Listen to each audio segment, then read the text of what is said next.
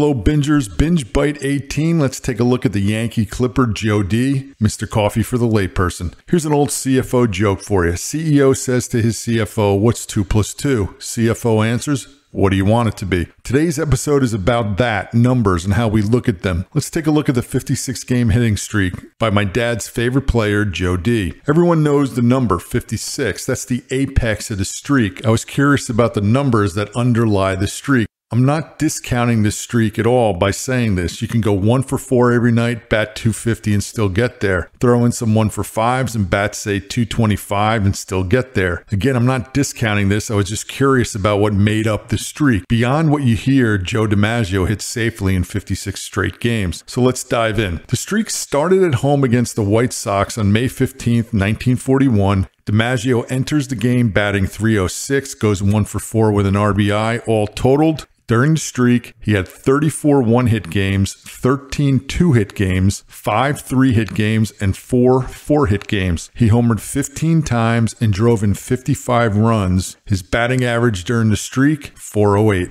One key to keeping the streak alive is to put the ball in play, which Joe did. He struck out a total of 5 times during the 56-game hitting streak, and that was across 244 plate appearances. What is another hitting streak killer? The walk. In 18 games, he drew walks. How many times did he walk? 21. July 17th, 1941, the streak ends. Joe D goes 0 for 3 on the road against the Indians, loses an at-bat to the walk, and grounds into a double play his last at-bat. Streak ends with him hitting .371. Now here's a little known fact about DiMaggio's season. He starts a new streak the day after 56 ends. July 18th, 1941, he goes 2 for 4, proceeds to hit safely in 16 straight. He ends that streak batting .381. Overall, heck of a season for DiMaggio. He bats .357, 30 homers, 125 batted in, and an OPS of 1,083. In 617 total plate appearances, he strikes out only 13 times.